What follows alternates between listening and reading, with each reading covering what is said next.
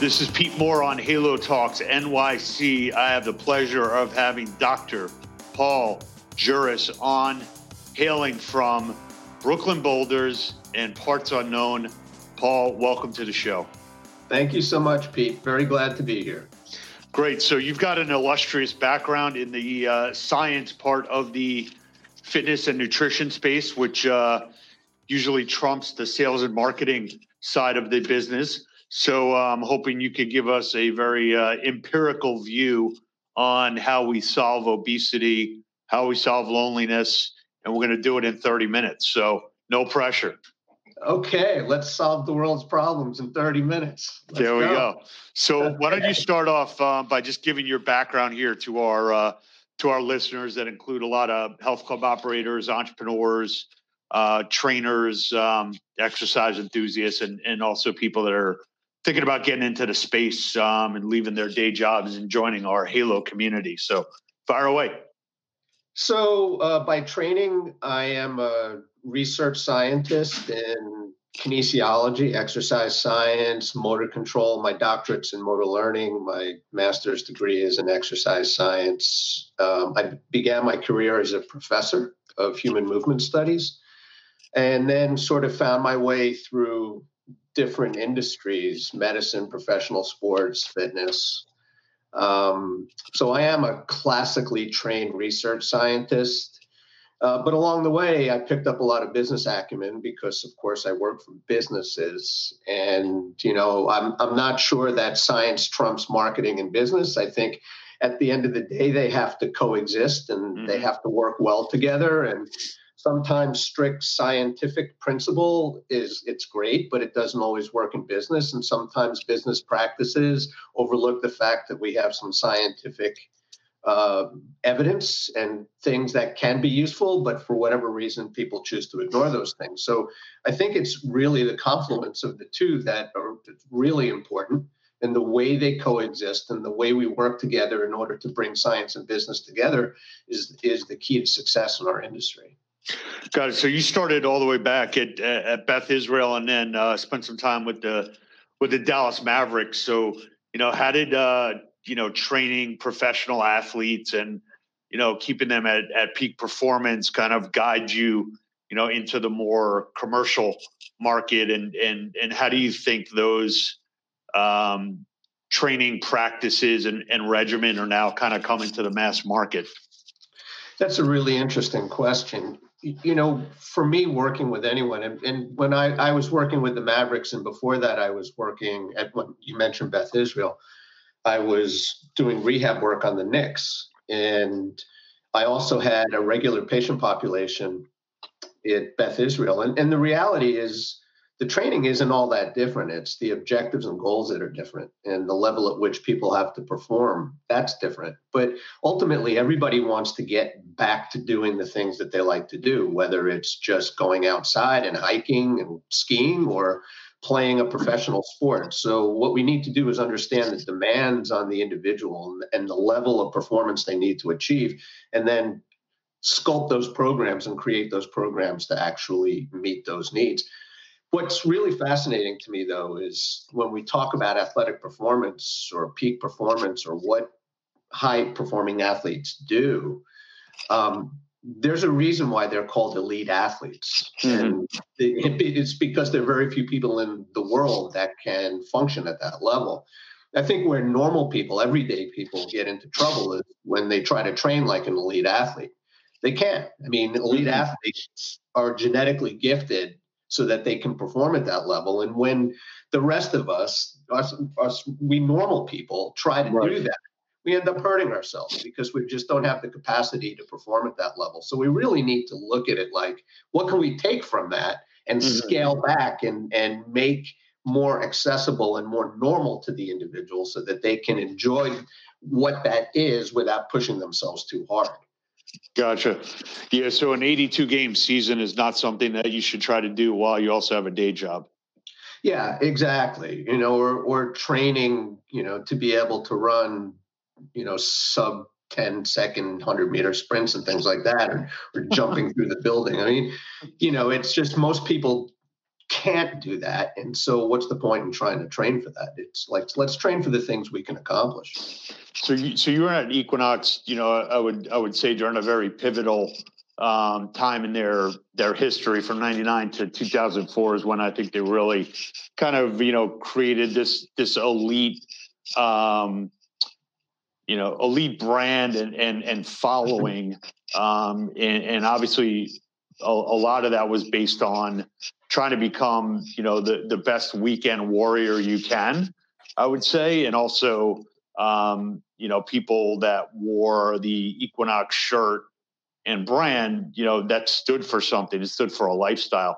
So when you were at building the Fitness Training Institute at Equinox, how did you think about, can I get people to 80% of, an elite athlete, or, I'm going to infuse science in here as much as possible, but still make it attainable? How did you toggle between the two?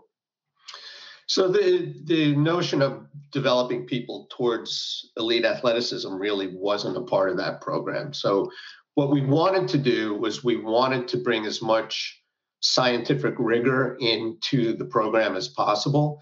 The problem in doing so is sometimes the language, the terminology, the programming itself is too far advanced that people don't understand it. And the big issue that people have to really try to come to grips with is, as much as we want things to be scientific, we need to be able to explain those things to the public.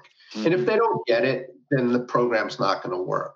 So while we want a real scientific foundation for what we do, we need to have a simplicity in the dialogue and language that allows people to connect to what you're doing. And so what we did first was we developed a training program for the fitness staff that was really founded in empirical science.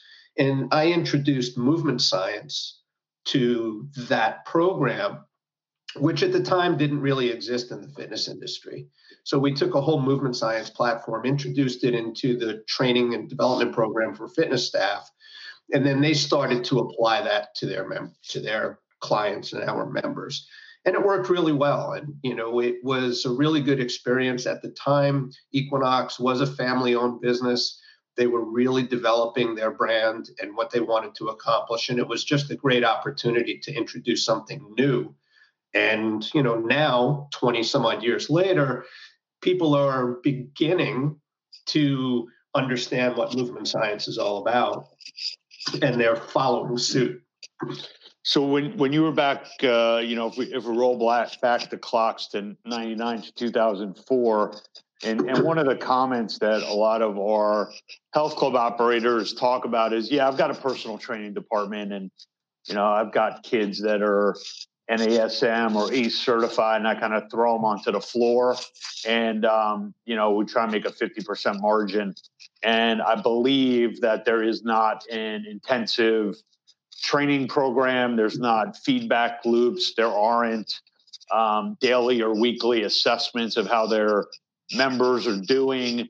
It's more of, did we sell them a 10-pack? Did we get them on an EFT, 8 PT sessions a month? Like, how did you instill this culture of education and continuous improvement? And what are you seeing in the space now where your hair stands up on the back of your neck, if you have any, that you say, look, I wish people would start to embrace X, Y, Z? That's a really interesting question.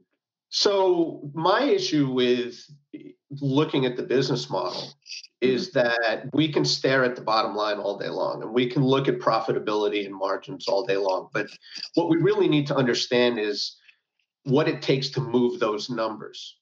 And just trying to sell people packages and discount them and make something attractive from a financial perspective, it works on some level. But I think the fitness consumer is getting more sophisticated and more savvy and realizing that, hey, I'm spending all this money, and am I really getting the results that I want out of it? Am I experiencing what I want to experience in this process? Do I really like what I'm doing. And so my focus has always been on creating the best possible experience.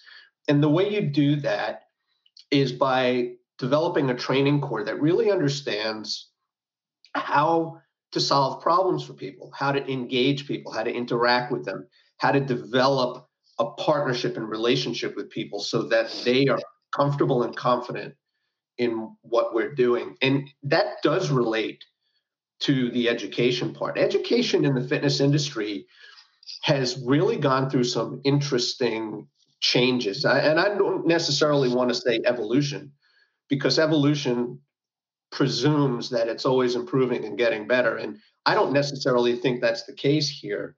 Right. But we went through an education process in which there was virtually no education at all. Trainers were out there hurting people. And so the next step in the process for education with certification was to tell people just what not to do. It was all based on the do no harm process. Here's what you can't do. Right. So it's like more of a at the pool. There's things you can't do at the pool versus here's things you should do at the pool. That's right. And those education programs were really focused more so on what you shouldn't do. And I always question, well, what's left to do after all of this stuff that we can't do? And by the way, when I was working in orthopedic rehab and I had patients coming in with ACL injuries, and I did focus mostly on ACL.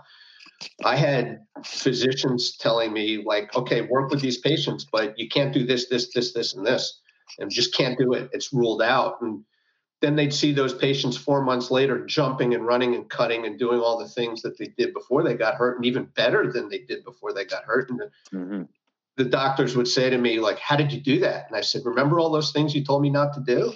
Well, I did them. So it's... You solve the problems that are in front of you, and therein lies one of the issues with education. It has gotten so rote and so recipe-driven. And then, of course, the physical therapists jumped into the industry and said, no, this is how we rehabilitate people, so this is how you need to train people. And I have a fundamental issue with that. I mean, what we do in rehabilitation is designed to help people overcome serious injuries and dysfunction. To presume that everybody's dysfunctional, I think, is wrong. And I think just because we do something for someone who's injured, it doesn't necessarily mean it's going to work well when they're not injured. And so we had all these physical therapists fall into the industry and just said, no, this is how you do it. This is how you do it. Not, here are all the different options that you have in front of you and pick and choose the ones that are going to work.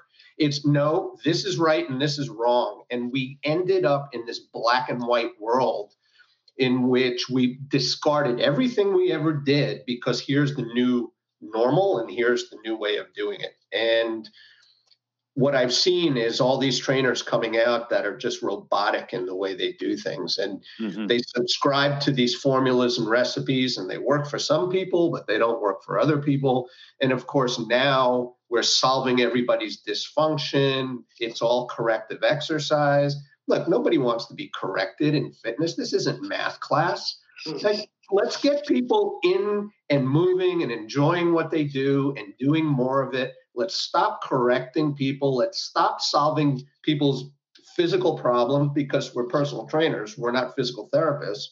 We can't think the way they do, and we can't operate the way they do. So I think the industry's kind of skidded off in this direction, and trainers don't know how to think anymore. They don't know how to think. They don't know how to solve problems, and they don't know when to do an exercise when it's appropriate, even if conventional wisdom says it's the wrong exercise. There's no such thing as conventional wisdom. So, yeah, we've kind of gone off the rails a little bit here lately. What do you think the way to bring that back into some normal level of either group collective exercise review, or I'm thinking more along the lines of telemedicine, where you can get a X-ray scan and it could automatically go out to 5 or 10 specialists, and this way you know that you've gotten your review and it's not just one-off assessment of what you need to do. Is there evolution towards that? Is there an evolution towards further training? Is there a industry standard board that comes to be, or is it going to be just fragmented and freestyle? That's an interesting question as well. As far as an industry standard, that's questionable, because in order to do that, we need to have a single governing organization that does it, like the APTA, the American Physical Therapy Association. We don't have that in fitness. In fitness, there are a multitude of certifying organizations out there. And as soon as someone says we need one, there's going to be a dogfight for who's responsible or who's in control, because there's so much money at stake. And so it would be curious to see if that actually ever comes around. The other part of it is just the industry insulating itself against negligence, because for someone to be negligent in what they're doing, they have to be operating outside of the standard of practice.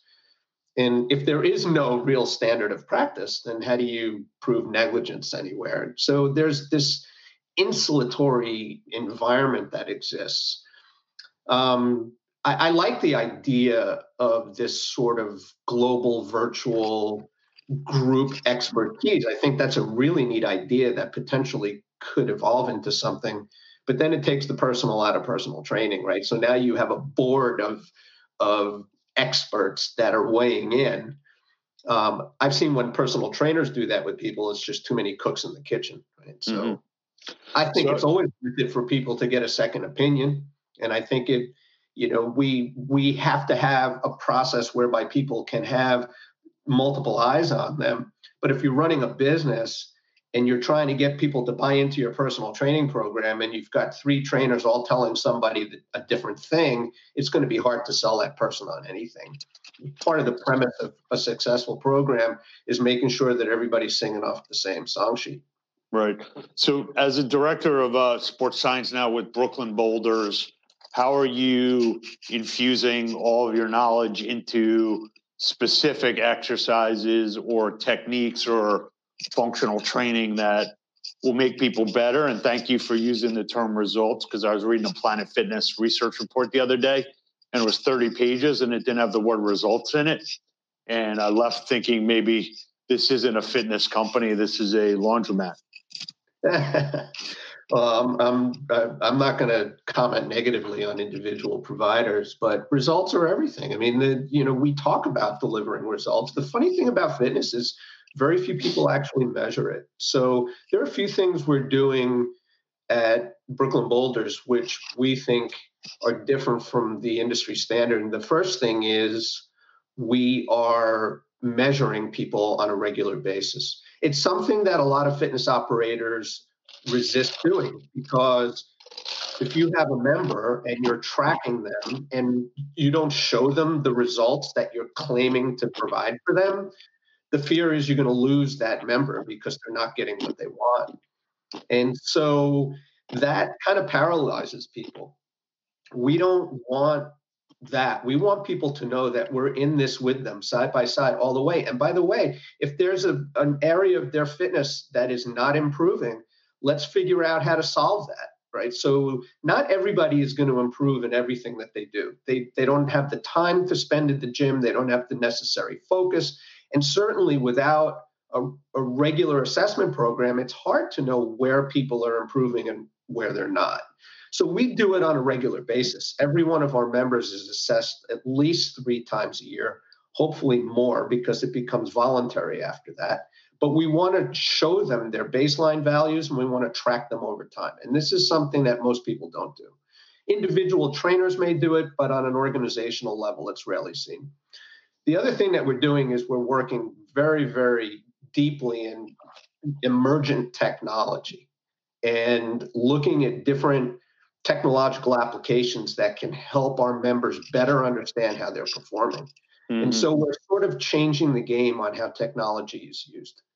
Can you talk a little bit about what types of modalities you're putting in, or what types of technologies you like and which ones you don't like, without naming brands? Or you can name them and then we'll bleep them out. It's okay. I'll talk a little bit in generalities. So take heart rate monitoring, for example. I mean, that's pretty much ubiquitous now. And the thing about it is, interestingly enough, people have really, years ago when the initial heart rate monitors came out, what happened with those products. People used them for a while, they tracked their heart rate over time, and then those things ended up in a drawer. Sure. Because there's just so much information that we need to see. And after a while, you look at it and you say, I already get this. I know what I'm doing, so I don't need this thing anymore. And we lose interest in it. In the boutique space, it's become very popular because we've got, heart rate zones out there and zone training, and we look at all the calories that we're burning. The challenge that I have with it is that the heart rate monitors themselves are highly accurate.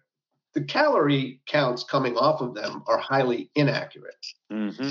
And people are chasing calories. And what I'm trying to do is I'm trying to get people to look at it a little bit differently. Calories are fine, understanding that baseline is okay. But, look, if let's go back to heart rate for a second and calories. If I'm a marathon runner and I want to know how I performed, I'm not going to look at my heart rate data. I'm going to look at my time. Sure. Time is the value. If I'm in it to lose weight, I can look at my calories, but at the end of the day, the only real measure that I need to take is what does the bathroom scale say? Mm-hmm. Now, it doesn't tell me what my body composition is, but neither do calories. So if I want to know if I'm losing weight, I just should weigh myself. Yeah, or just get a mirror. Or look at yourself, right? So so the calories are important, but they're not the be all end all. And so what the last piece of it is, calories are different when people are moving in different ways. And so what is now starting to emerge in the scientific literature is research which uses accelerometry along with heart rate measures in order to better and more accurately measure caloric output based on body position and body activity. And that's what we're doing. So we use accelerometers as well as heart rate monitors and combine them in order to give us much more accurate information. And then with accelerometry, we can also measure the output. So as I said, if you're going to run a marathon, time is your key measure. If you want to see how you're doing in an exercise regimen, we can measure force output. And that's really the key indicator. Is your force improving over time? Is your power improving over time? Those are things you measure with an accelerometer, not with a heart rate monitor. So we're starting to put all these things together and give people a more comprehensive view into what they're doing and how they're performing. So about 10 years ago, I started doing the Body for Life, and I had a nice roadmap of what to eat and what exercises to do. As you look at all the information that's being provided now to the consumer, whether it's on apps, whether it's from the clubs, whether it's from a personal trainer, and you go back to what you did 25, 30 years ago, where it's a very simple, here's the plan, here's the results, almost whether it's like a red, yellow, green, and here's the track. How do you, from your level and being the director of sports science and being an authority, how do you help people cut through the clutter and say, here, let me give you a very simple roadmap, with all the innovation that's out there and all the noise, let me kind of clear this up for you so it's not intimidating, because that seems to be one of the biggest issues that I'm seeing with so much information overload. Yeah, it's a great point. I think not only is there more information, but the delivery vehicles that we have to get that information to the public are just expanding exponentially. There's so many different ways that people are getting access to information. And, as the people who are providing the resources and the advice and the counseling to all of these folks, I think keep it simple is the way to do it. At the end of the day, there are basically two things that we need to do. We need to keep our bodies moving. And it doesn't mean that we have to be jumping around doing all these wacky functional things. I mean, getting on a machine and making your muscles work is a good thing. We need to keep people moving, and we just need to help them understand that if they're going to throw junk down their mouth, it's not going to help them. Mm-hmm. I don't like to use the term weight loss programming, because unless we're giving very, very scientifically driven nutritional advice, which of course is coming off of DNA analyses, of course, which you can get today. Really, you just need to know what not to eat, not necessarily what you have to eat. I mean, if you're loading yourself up with carbohydrates and sugars, yeah, it's going to be harder to lose weight. And we can give people a great exercise regimen, but if they don't control what they eat, and we have no control over that, by the way, then it's very difficult to say that somebody's going to lose weight. And my point about the calories, if we have a device that's telling you that you're going to lose 1,000 calories in a particular activity that you're doing, but in reality, you're only losing 600 because the device was inaccurate in its calculation, you're going to walk out of there saying, oh, I burned 1,000 calories. So if I ate 700 calories today, I'm going to lose weight. But in reality, you only burn 600 calories. And so you have a positive caloric balance, and now you're gaining weight. And so you don't understand, you're tracking all these things and you're not losing weight. And I think what we really need to do is simplify this process, eliminate a lot of the noise, and get people to understand, here are the fundamental things that everybody needs to do on a daily basis in order to be healthy and to take care of their body and to get themselves, out of this cycle, which is, leading to obesity and diabetes and everything that we're doing. And the intimidation factor is a big part of it. Making things fun, I think, is also what we've lost sight of. Agreed. And, I learned this. I was walking down a street in Manhattan, and I saw all these people running around the streets in Manhattan. And I saw that they were holding a cell phone while they were running around. And I was talking to my kids, and I said, look at all these people. Look what they're doing. And they said, yeah, they're playing Pokemon Go. And I'm thinking, holy moly, these people are exercising, and they don't even know it. Right. And that's part of what we need to do with fitness now, is just make it fun. If you can get it engaging and fun so that people don't realize that they're really exercising, they're just having a good time, hey, that's going to work. Gotcha. So in closing here, what are some of the quotes that you either are known for or like to say, whether it's related to getting people healthier or results, or in your management style, as we're becoming a quote library over here? A quote library. And now you really put me on the spot. Like, you asked me tough questions, and I thought I kind of rose to those, and you did. Now I have no answer for you. So I'm not one to cite, quotes and cliches. I think that, we need to make fitness more accessible. I think we need to help people understand the values that are meaningful, that will keep them moving in a positive direction. To me, there's no conventional wisdom. There's, if knowledge were common and everybody would have it, it's not. We need to really dispense with the notion that just because everybody says something is true, it's not necessarily true. That's a quote in and of itself. Yeah, that's true. Well, it was a pleasure having you on. Keep doing what you're doing to get everyone healthier here. We'll do our part. You do our part. You'll do your part, and I hope that we meet sometime in person soon. Yeah, thanks so much for having me on. It was a pleasure, and keep doing what you're doing. I appreciate it. You got it. Thanks, Paul. Okay. All right. Bye-bye. Take care. Bye.